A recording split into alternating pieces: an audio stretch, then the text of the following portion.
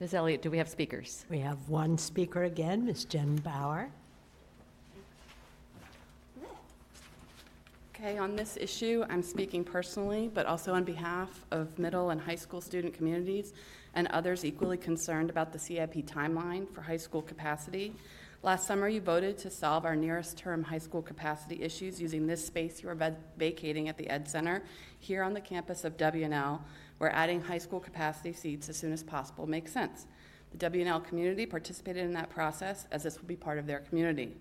For you to be considering changing anything in the CIP, potentially allowing use here instead for swing space, makes all of us nervous who have been counting on our kids finally getting capacity relief in high school that they never got in elementary school or middle school, at least before they graduate.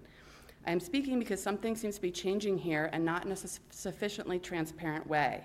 I would ask everyone to confirm publicly tonight that the seats here at the Ed Center will be built and used as high school capacity seats and brought online as soon as possible, with any other use, such as for swing space, only contemplated after permanent high school capacity is brought online. For our kids, high school capacity delayed would mean an entire career, K through 12 in APS, spent in crowding.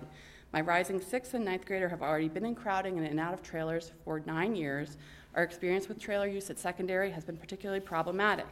There's no swing space use that will make not using this building for high school seats ASAP okay.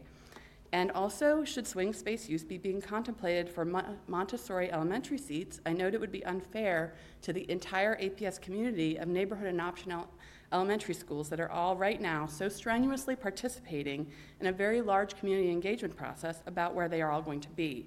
If Montessori needs to be moved from Drew to somewhere besides Patrick Henry, as has been the public plan, it should be through an existing and public, transparent, engaged process. There are likely alternatives that would not impede our need for these high school seats as promised, where promised, and on the timetable expected.